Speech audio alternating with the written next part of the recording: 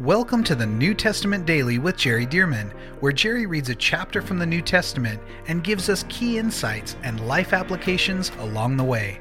For more information about the Solid Life Journal and reading plans, visit solidlives.com. And now, let's get into today's reading. Okay, here we go. John chapter 5. I really like this story right up at the front of this chapter. It says, after this, there was a feast of the Jews, and Jesus went up to Jerusalem. Now, up to Jerusalem is really an elevation thing, more than going north. It's really going south. But he says it went up to Jerusalem because Jerusalem is at a high altitude, about 3,000 feet above sea level. So it goes on to say, now there was in Jerusalem by the sheep gate a pool, which is called in Hebrew Bethesda, having 5 porches. In these lay a great multitude of sick people, blind, lame, paralyzed, waiting for the moving of the water. Let me just stop there. And until the 1940s, no one knew where these pools were. They're the pools of Bethesda. No one knew where they were. In fact, there are some people who disputed the Gospel of John, saying it is not authentic, it is not authorized, it is not should not be part of the canon because it's not inspired, because he talks about something by the sheep gate and of Jerusalem. Well, everybody knew where the sheep gate was, but where are the pools? Here's the sheep gate. We're talking about in the excavations in the 20th century. And so anyway, they disputed the Gospel of John. Well, guess what? In the 1940s or so, they discovered through excavation the pools of Bethesda, once again corroborating the scriptures that they are indeed true. And so I like to, when I take tours to Israel, and particularly Jerusalem, I like to stop by the pools of Bethesda and read this story and minister this story to everybody. So, but at the pools here of Bethesda, it says pool, but really in the excavation, you could see there were pools. It said that they would have a whole lot, sort of like what we would see today, where maybe there were a lot of homeless people that are gathered in a certain place. Well, this was similar to that, but these were sick people. These were lame people. These were blind people. These were paralyzed people. And notice this, they were waiting for the moving of the water. Well, what does that mean? The moving of the water. Well, it explains. For an angel went down at a certain time into the pool. An angel went into the pool. It doesn't say that everybody saw the angel. It doesn't say that everybody didn't see the angel. It just says, for an angel went down into the water and stirred up the water. Listen to this. Then whoever stepped in first after the stirring of the water was made well of whatever disease he had. Well, the first time that this happened, they may have thought, well, what happened to that guy? Like all of a sudden he's better. But every time the water would be stirred and somebody would go into the water, maybe to see what's going on with the water, and they would be healed. And this happened again and again. Everybody realized at some point, and it became known everywhere that, hey, the first one in after the stirring of the water gets healed. Now, let me just stop there. We know God is a healing God, all the way back from Exodus 15:26. I am the Lord who heals you. We know that God is a healing God. We know that Jesus came to bring healing. But what is this about the stirring of the water at the pools of Bethesda? And the first person gets healed. What is this? This just once again shows you the love of the Lord. Let me just tell you what the word Bethesda means. This is Beth, or Beit, as it's often pronounced, Hesda. As many of you who have studied with me, the series that I did called The Blood Covenant, or read the book that I wrote called God Swears, this blood covenant, this word hesed is a word that an Old Testament word that we studied. It's often translated mercy. It's covenant love and such. It's a very precious word. It's covenant love and loyalty and mercy, okay? Kind of all wrapped up in one. This was at the pools of Beit, or Beth, the house of Hesed, the house of covenant mercy and covenant love. So at this place of the house of covenant mercy and covenant love, God, even though these people are not, praying or looking to the Lord or whatever, He just wants to have mercy on people. So periodically, God sends an angel, go stir the water up, let somebody else be healed. Somebody said, well, why wouldn't he let them all be healed? God would prefer that they would look to him. But instead, whether they love God or not, whether they look to God or not, whether they give God the credit for it or not, he's just healing people periodically. And so it's just another sign that God has mercy on people, even people who don't have faith, even people who don't repent, even people who don't look to him or even want anything to do with him necessarily. So whoever stepped in first would be made well of whatever disease he had.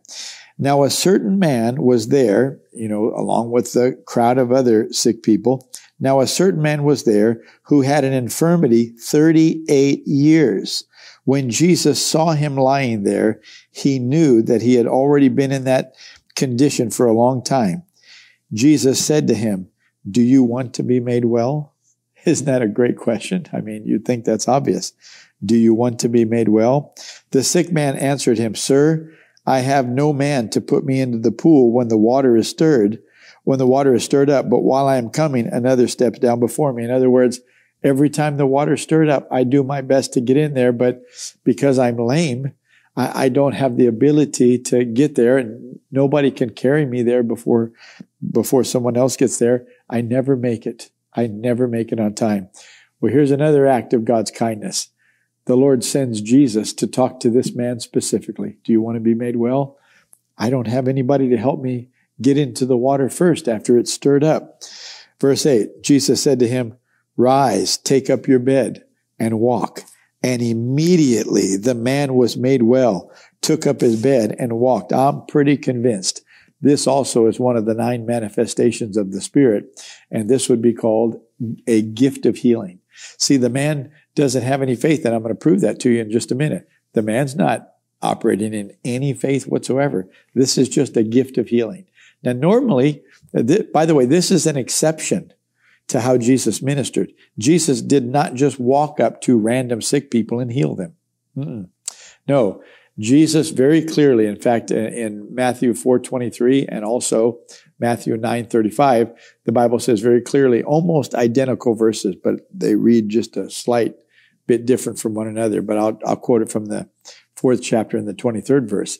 It says, Then Jesus went throughout all Galilee, teaching in their synagogues, preaching the gospel of the kingdom, and healing every sickness and every disease among the people, or all kinds of sickness and disease among the people. But notice, teaching, preaching, healing. Not healing and then teaching and preaching. No, because the way that Jesus ministered is the way that we're supposed to minister. We teach and preach the word of God, and faith comes by hearing, and then people can come to receive healing when they have faith. That's the way Jesus did it. That's the way his apostles did it. That's the way we've been taught to do it. Go preach the gospel, and these signs will follow those who believe. See?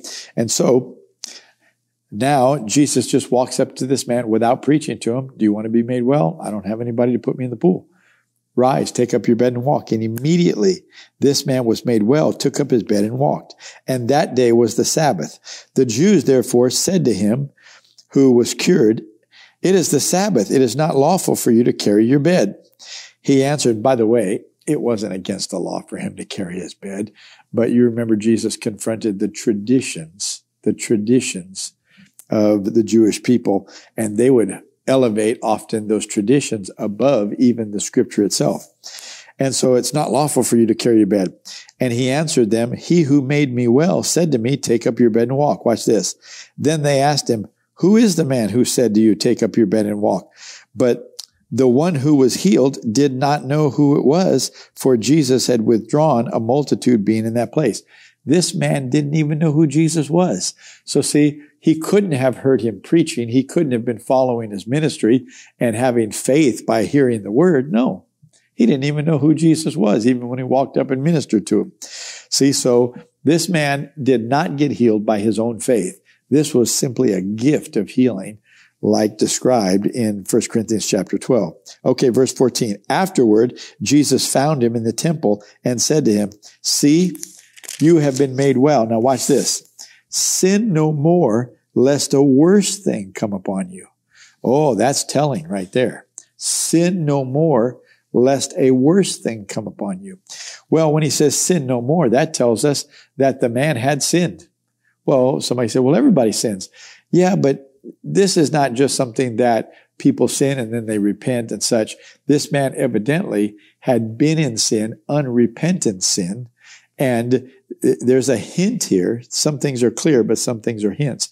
There's a hint here that this man opened himself up to this illness because of his own sin. And Jesus says, sin no more. Now watch this. Lest a worst thing come upon you. In other words, Jesus very clearly is saying that by sinning or by willfully continuing to live a life of sin, you open the door to bad things happening to you, including illnesses, paralysis, sickness, disease, and really any attack of the devil by sin. So that's why Jesus is saying, sin no more, lest a worse thing come. In other words, if we can walk in the truth of God's word, walk in obedience, we can keep doors closed to the attack of the devil just by obeying God. See, so sin is one of the doorways that the devil comes through to attack us. Verse 15, the man departed and told the Jews, he went back to the Jews, that it was Jesus who had made him well. See, he didn't know before, but now he knows. Verse 16, for this reason the Jews persecuted Jesus and sought to kill him because he had done these things on the Sabbath. They want to kill him for healing somebody on the Sabbath. But Jesus answered them, my Father has been working until now, and I have been working. He's very clearly saying, I'm not working on my own. The Father is doing these works right along with me. So if that really was a violation of the Sabbath, it's not just me doing it. The Father's violated the Sabbath too. Of course, it was not a violation of the Sabbath. Okay, verse 18. Therefore, the Jews sought all the more to kill him because he not only broke the Sabbath, but also said that God was his Father, making himself equal to God. Well, he didn't say anything wrong. He is equal to God in the sense that God is three persons, Father, Son, and Holy Spirit. And so he is indeed God. And because he is God and Father is God and the Holy Spirit's God, he is equal to God, those submitted to Father God. Okay, verse 19. Then Jesus answered and said to them, most assuredly I say to you, the Son, talking about himself, the Son can do nothing of himself but what he sees the Father do. For whatever he, the Father, does, the Son also does in like manner. See how Jesus always would give reverence, honor, submission to Father God. Verse 20, for the Father loves the Son and shows him all things that he himself does, and he will show him greater works than these, that you may marvel. For as the Father raises the dead and gives life to them, even so the Son gives life to whom he will. In other words, Jesus is saying, the Father has delegated to me the authority to heal and to give life to whomever I will. Verse 22, for the Father judges no one, but has committed, or we could say delegated, has committed all judgment to the Son, that all should honor the Son just as they honor the Father. He who does not honor the Son does not honor the Father who sent him. Most assuredly, I say to you, he who hears my word and believes in him who sent me has everlasting life and shall not come into judgment, but has passed from death into life. Boy, I tell you what, Jesus is making it very clear that because God sent him, all these words that he's speaking, these are the Father's words. There's no separation between Father and Jesus. Whatever Jesus is doing, the Father's doing. Whatever Jesus is saying, the Father's saying. And Jesus is making that crystal clear. And so he's saying, if you'll listen to me, then you shall not enter into judgment, but you will have passed from death into life. Most assuredly, I say to you, verse 25, or verse 23, that is 25. Most assuredly, I say to you, the hour is coming, and now is, when the dead will hear the voice of the Son of God, and those who hear will live. Well, what is this talking about? Well, let me tell you what it's talking about. There are people all the way back from the times of Adam and all the way through who put their faith in God, who served God, who looked forward to the coming Savior, the Messiah. But until Jesus died on the cross, paid the price for sin, and was raised from the dead, they can't go to heaven yet. See, so where are they? Well, Luke 16 tells us that they were in a holding place across a great cavern in Hades. And they were in a place called Abraham's bosom. But once Jesus died on the cross, and certainly when he was raised from the dead, the Bible says he descended into the lower parts of the earth. He preached to the spirits in prison. And so Jesus was able to go down where they were. It's in the cavern. It's in the place in the earth. They're not there anymore, though the unbelieving dead spirits and souls are there. See, and so Jesus preached to them, and those who have already died heard the preaching of the Son of God, heard the voice of the Son of God.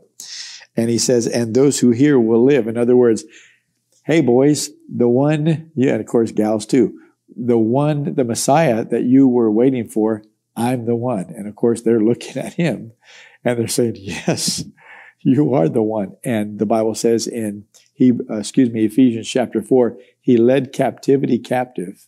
He led captivity captive and gave gifts to men. So he took those people that were in Abraham's bosom in captivity in the heart of the earth, but who believed on the future coming of the Messiah, and he took them to heaven. Now we don't go down if we're a believer. Now the Bible says to be absent from the body is to be present with the Lord. So we go straight to heaven now that Jesus has paid the price on the cross and been raised from the dead. Okay, verse 26, he goes on to say, for as the Father has life in himself, so he has granted the Son to have life in himself. And he has given him authority to execute judgment also because he is the Son of Man. So he said, the Father has given me authority. He's talking about himself in the third person, but he is indeed talking about himself. Okay, verse 28, do not marvel at this, for the hour is coming in which all who are in the graves will hear his voice and come forth, those who have done good to the resurrection of life, and those who have done evil to the resurrection of condemnation. Eventually, everyone is going to be raised up, but those who did not believe in Jesus or put their faith in him, they're going to end up in front of the great white throne judgment that the book of Revelation talks about, and they'll be judged. And those who are not in the book of life will be cast into the lake of fire. Okay, verse 30. Jesus said, I can of myself do nothing. As I hear, I judge. In other words, as the Father speaks to me, then I know how to judge. As I hear, I judge. And my judgment is righteous because I do not seek my own will, but the will of the Father who sent me. Don't you just love this? Here's Jesus, God in the flesh, but he is giving all honor to the Father. All honor to the Father. Verse 31, if I bear witness of myself, my witness is not true. There is another who bears witness of me, and I know that the witness which he witnesses of me is true. You have sent to John, and he has borne witness to the truth. This is talking about John the Baptist. You have sent to John, and he has borne witness to the truth.